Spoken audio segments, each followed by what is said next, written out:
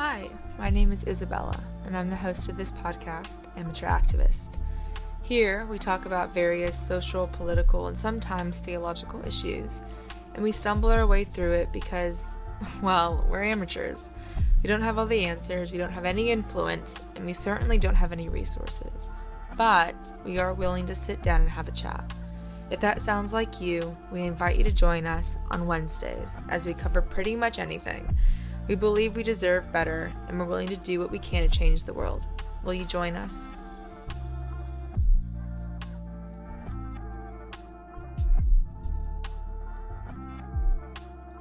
This season, Amateur Activist is made using Zencastr, the ultimate all-in-one podcasting platform.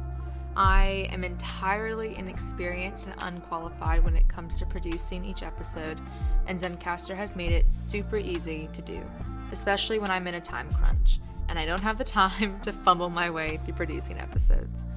Zencastr's post-production process takes the headache out of audio production. You can set the right podcast loudness and levels while also reducing background noise with just a click of a button. One of my favorite aspects of Zencastr's post-production is its ability to remove filler words like and which, if you know me, can happen a lot as my brain tries to catch up with my mouth. One of the main reasons I switched to Zencastr towards the end of last year was that I could record with up to 11 guests without our session timing out.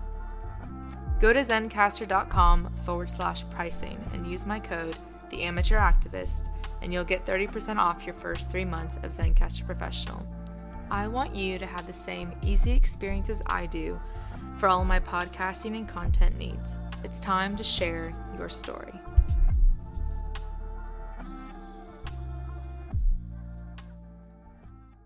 Hello, amateur activists. Welcome to another week of the podcast, and welcome to another solo episode. It's June, which, among other things, means it's Pride Month, and there are so many things to be excited about. There are so many things that are happening to celebrate, honor, and be a part of this month, whether you see yourself as part of the queer community or you see yourself as an ally. It's very exciting. It's one of my favorite months to just kind of be a person, like a fly on the wall, seeing everyone who is a part of the queer community, whether they are out or still in the closet, get to, walk around with shoulders, back and standing up a little bit taller with full pride in who they are and who they were made to be. And if you're new here, last year for Pride Month, I recorded 3 episodes, each with a new guest, offering a unique perspective on their journey, their queerness, and I guess their pride in their queerness. Episode 1 was with Karen Pack and Steph Fenton on queer pastors, queer churches, and queer theology. Episode 2 was with my friend Raven, and we talked about the intersectionality of their queerness, their faith, and their neurodivergence. And the third and last episode was with Father Shannon and Brian Murphy of Queer Theology. So if you have not listened to those and you're kind of wanting, I guess, a Pride Month episode, go check those out. It was really important to me to center the voices and experiences of queer Christians and pastors specifically, because Christianity is a space that I find myself in. It's a space that I choose to be in, and the queer community is a community that I love deeply, and that so many of my friends find community and a sense of belonging in. And so it was important to me, and it still is important to me, to consistently talk about the intersection of someone's faith and someone's queer identity. And so I'm really proud of those episodes. And I love them. I love the people that were willing to be a part of it. And I love the amount of people that have messaged me coming out and finding a sense of freedom in coming out. So go listen to those if you haven't listened to them, because they're really fun episodes. And I'm proud of them. This year, while I still think it's important to, of course, elevate and center the voices of queer folk, I wanted to sit down and chat with you about allyship. Um, so let's just dive right in. Allyship is, well, it's really important and personal to me because I find myself surrounded by beautiful queer people and wanting to be a part of Pride Month, wanting to be a part of enacting change, but also loving people. And for a while, I didn't know what that looked like. Um, in my teens, I think being a queer ally or an ally to the LGBTQ plus community looked like standing up for people in school or, you know, loving people. And that's not necessarily wrong, right? It is just, I think, the bare minimum. And so I wanted to record a solo episode, kind of short and sweet, on what allyship can look like during Pride Month and how it should bleed into the other months of the year. Because, again, as a Christian, I find myself in Christian spaces and I choose to be in those spaces. But also, because of that, I find myself in conversations about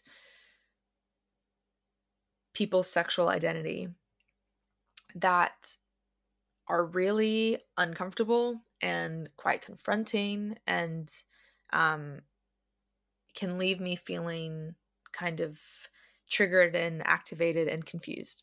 And so I think as amateur activists, when we self-label or self-identify as allies, there needs to be a conversation on what that looks like. And that answer cannot just come from other self-proclaimed allies. It has to come from the communities that we are saying that we're helping, that we say that we are aligning ourselves with, right? So whether that be the queer community, whether that be as white people, people of color, whether that be, as able-bodied people, people who have disabilities, etc. We have to listen to and respect and honor the wishes and requests and opinions of people who are in those marginalized and oppressed communities. So I put out on my Instagram stories asking people, hey, what does allyship look to you? What can Christians in particular do differently when it comes to allyship? What is there a cost to allyship? And there were really beautiful, and I think confronting conversations happening in my DMs, which I'm really, really grateful for. I'm really grateful anytime someone, in this instance, someone who identifies as queer, takes a time out of their day to engage with me and to answer questions and to offer opinions and insights, because they don't have to. It's not their job. It's my job to go looking for that. And so, first and foremost, I want to quickly look up the definition of what allyship is so that we all are on the same page, right? So allyship is can be a noun, and it's defined as active support for the rights of a minority or marginalized group without being a member of it. So another definition is the quality or practice of helping or supporting other people who are part of a group that is treated badly or unfairly, although you are not yourself a member of this group. So this definition points to the practice of helping or supporting people who are a part of a group that we are not ourselves a part of. Allyship is not, or being an ally is not just an adjective or a label that you put on yourself and then you go about the rest of your life. It's not passive. It's incredibly active, and it changes the way that we, or it should change the way that we move around and navigate our world and our communities, because we should be more aware and we should be more alert, and we should pick up on things that are maybe considered microaggressions or macroaggressions that our queer friends and family are hyper aware of, because it's targeted at them. It's our job to be as aware, as vigilant as they would be, or try to be, right? Allyship is not passive, it requires action, which is important. And I know it sounds like, the bare minimum, like, of course, Isabella, duh. But it's not duh, because the amount of people that self-label or self-identify as an ally, and yet nothing in their life looks different, it's not allyship. You may love the person, you may hop on the bandwagon when that time of the year comes around. So for instance, for Pride Month, are you someone who will simply repost really cute, easily consumable, tasteful pictures of queer relationships, of people's queerness, and celebrate it only in June? Are you someone that celebrates the highs but then disappears when there is another murder of a trans person, when there is blatant discrimination and homophobia in your workplace, in your family, in your school, in your friendship group? Are you someone that misgenders people and refuses to accept new pronouns? Are you someone who refuses to learn and understand and listen, and instead is adamant that they stay ignorant and maybe even arrogant? Allyship and pride go beyond the month of June and go beyond the party of Mardi Gras, right? There's real hurt and real need and real oppression happening against the queer community that as allies we are required to respond to. Social media has both been a tremendous help to activism and to the activism space, but it has also been one of the most detrimental things to the activism space, because people have accepted online activism and performative activism as true activism. And even as amateurs, we can do more than simply post a cute photo, repost a story. There's more to be done.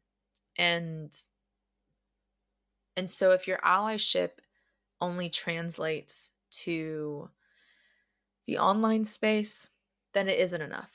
This is, it's not a hot take. I think it's a hard pill to swallow. With allyship comes a cost, a massive cost.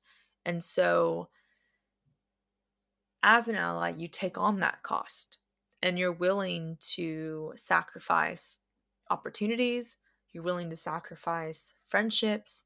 You're willing to sacrifice a job, maybe, for people. It's the ultimate sacrifice. It's worth it every time. And I know that there's like a sense of, as the dominant group, well, why should I have to? It doesn't matter, babe. I know it doesn't logically make sense, but that is the cost. It's the cost of loving someone.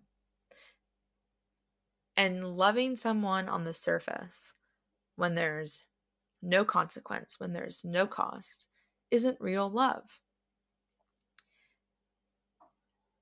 And I think that most tangibly translates to Christians and their love of people in the queer community. I noticed last year that there was this shift in Christian spaces. And I didn't feel like a sudden shift. It was very, over time. And not even in progressive spaces, and pretty, middle ground, somewhat conservative spaces. of churches and pastors and Christians seeming to accept queer people into the church and into Christian spaces with phrases like, all are welcome. So there was a really popular post going around this time last year, and the phrase that was used was, basically the question that was asked to God in the caption of this post was, Lord, what do you think about Pride Month? And in the caption, the person writes, and the Lord said to me, I love my kids. And the author, the poster of this post continues to write, it's not a theological statement. It's not, I love my kids in every choice they've ever made. It's a declaration of a loving father who died for every single one of his kids. For you, for me, for the person you like, and the person you'll be shocked to see in heaven too. Now, I think on the surface, this person, this kind of prominent Christian figure with a viral post going everywhere in Christian spaces, someone would go, oh, that's affirming. That's massive in Christian spaces to say, that God's response to Pride Month would be, I love my kids. And it's statements like that I've seen pop up in churches last year. It was a shift of welcome, all are welcome. God loves his kids. You're a child of God. You're made in his image. What was another one? It was like something silly, like God is love. And so it was very vague. And when you look back at it and you kind of pick it apart, it's avoiding actually answering the question of, do you believe that being gay is a sin? Now, that same person with this viral post writing what seemed to be an affirming caption, then wrote a follow-up saying, I didn't say Jesus supports a same-sex lifestyle. I actually believe he has a better plan. I said Jesus loves everyone. Now, immediately, my thought was, you've missed the point.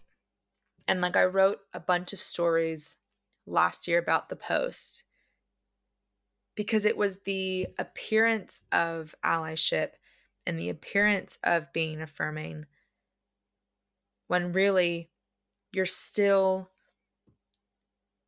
theology and your faith is still harmful to queer people, whether they're Christians or not.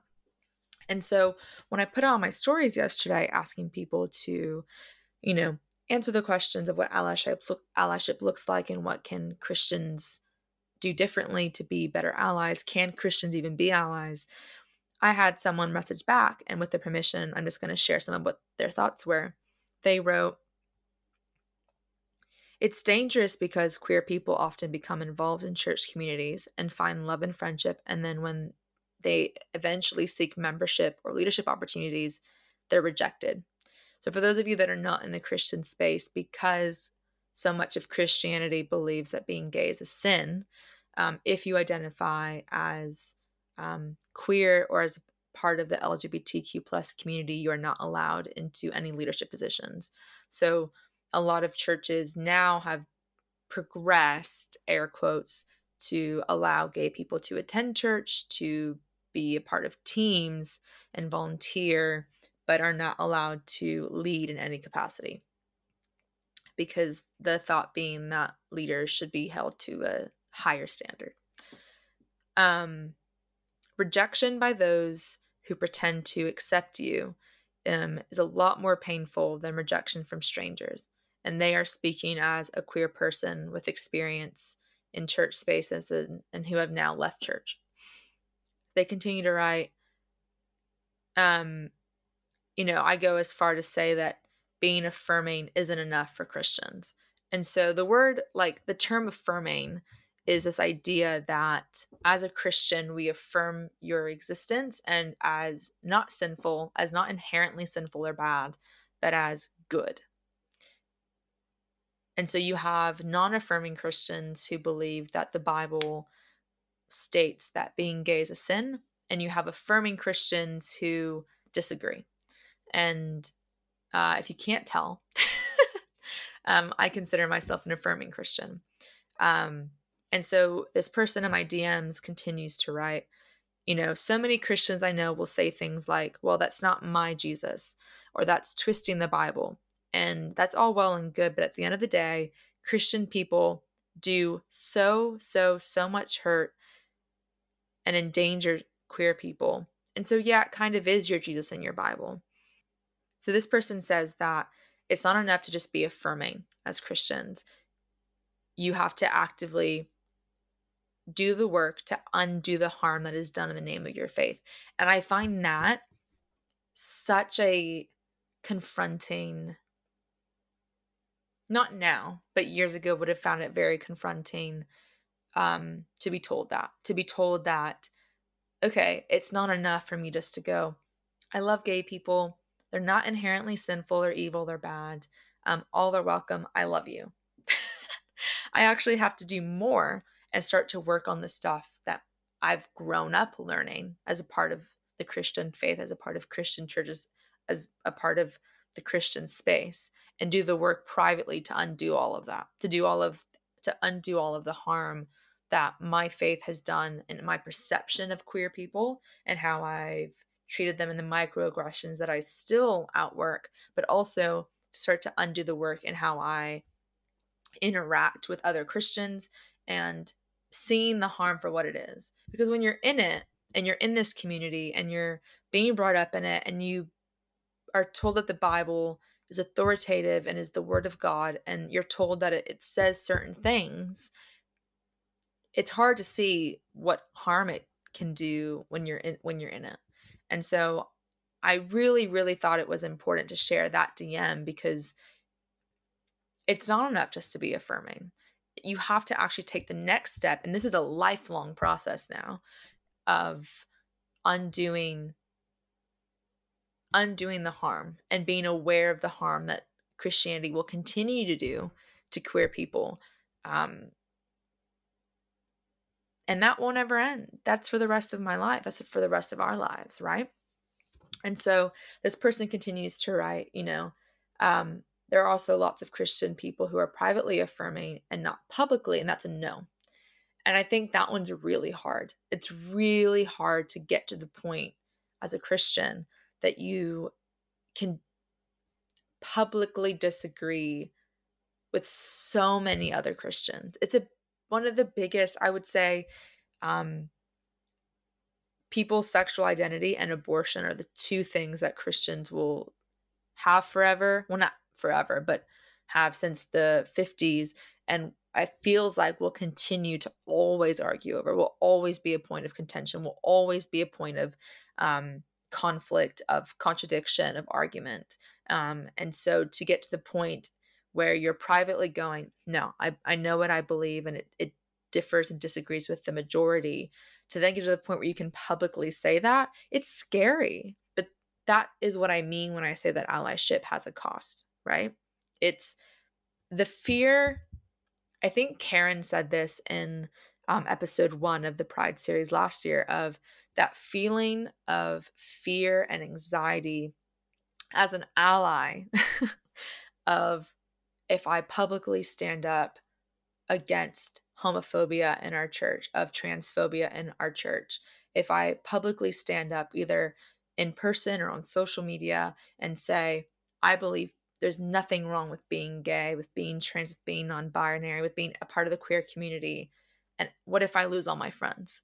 What if I lose the only community I've ever known? What if I lose people that I love? That fear and anxiety is a sliver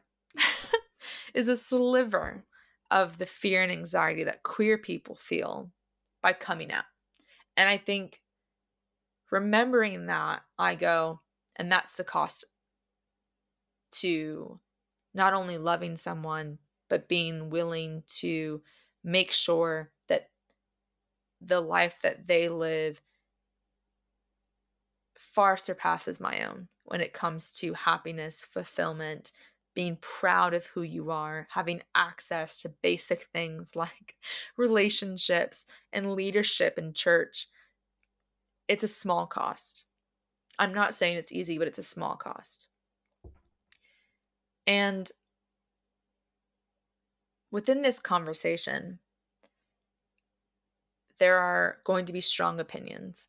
You know, you'll see a lot of queer, uh, like, I don't want to call them influencers, but like personalities, like people online who have a massive following, call for, if you're a Christian and you are in a church that's not affirming, you shouldn't be there. You're part of the harm.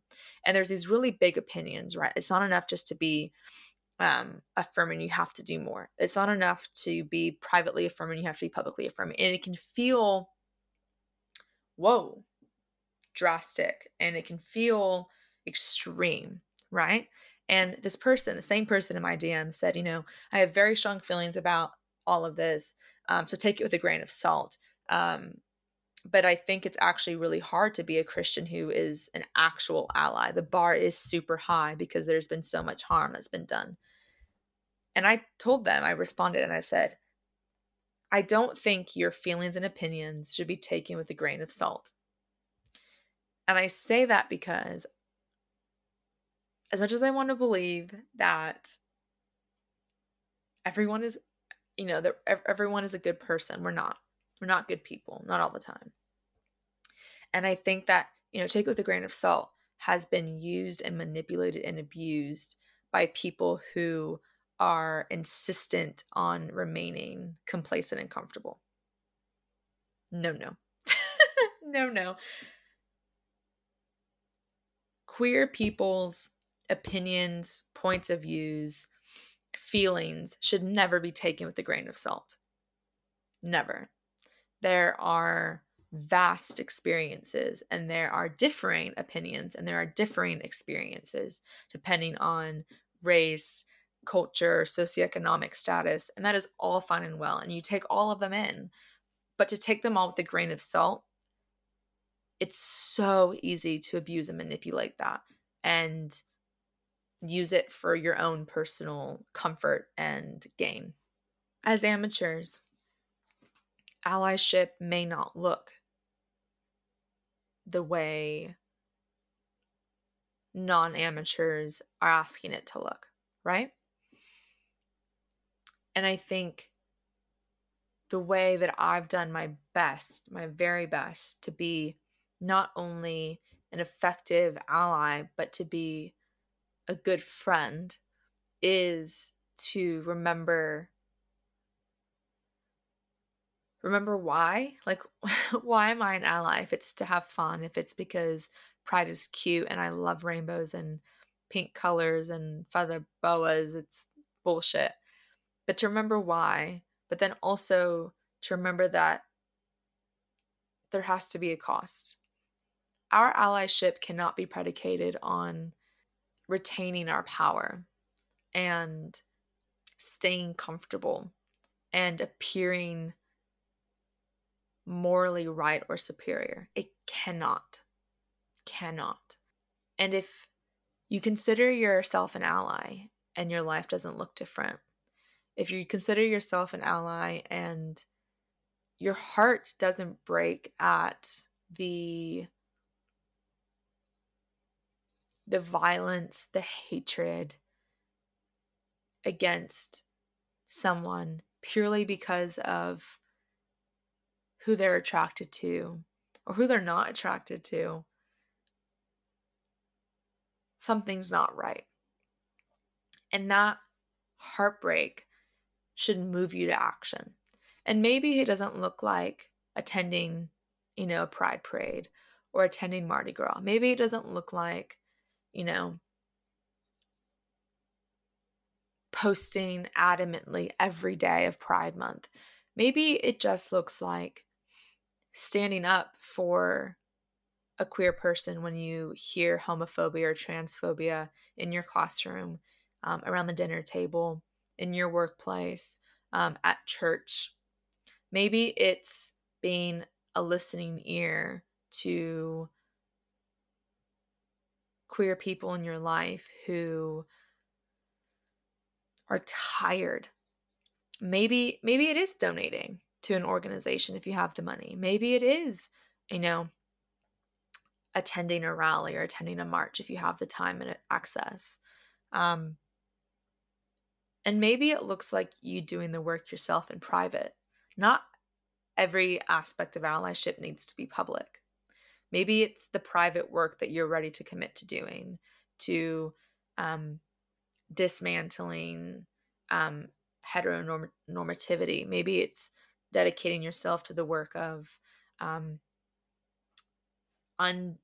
understanding the harm that your faith has enacted on millions of people. Maybe it's reading books.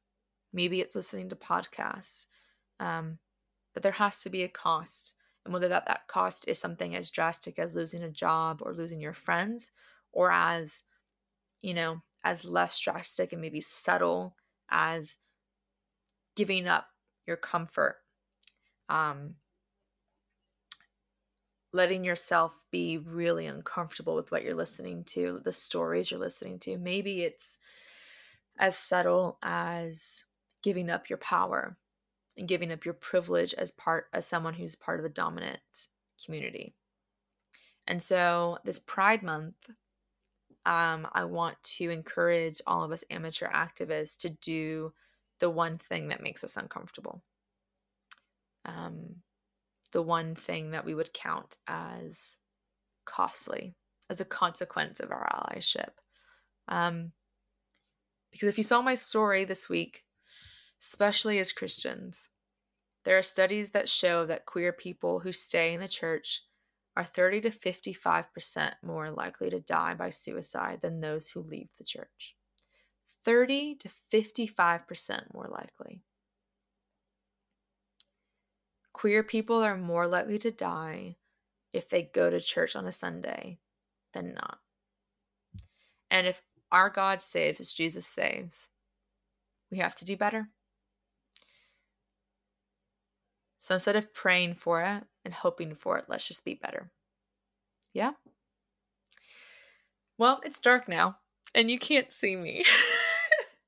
But I hope you enjoyed this week's episode. And I hope that for all the people who are queer who are listening, I hope that you have the most glorious, fabulous, beautiful month of pride in yourself, of freedom to be exactly who you are and love whoever you want to love. And the loudness that comes with finally being able to be free and proud in who you are and who you were made to be. Mwah! As Karen Pack said last year, you start out loved. You don't have to earn it. And so this Pride Month, I hope that you know that you are loved exactly who you are, exactly the way that you are. And in case you haven't heard it today, I love you. Everyone else, I'll see you next time for a brand new episode. Thank you so much for listening. And have a great rest of your day, your week, wherever this episode leaves you. Mwah!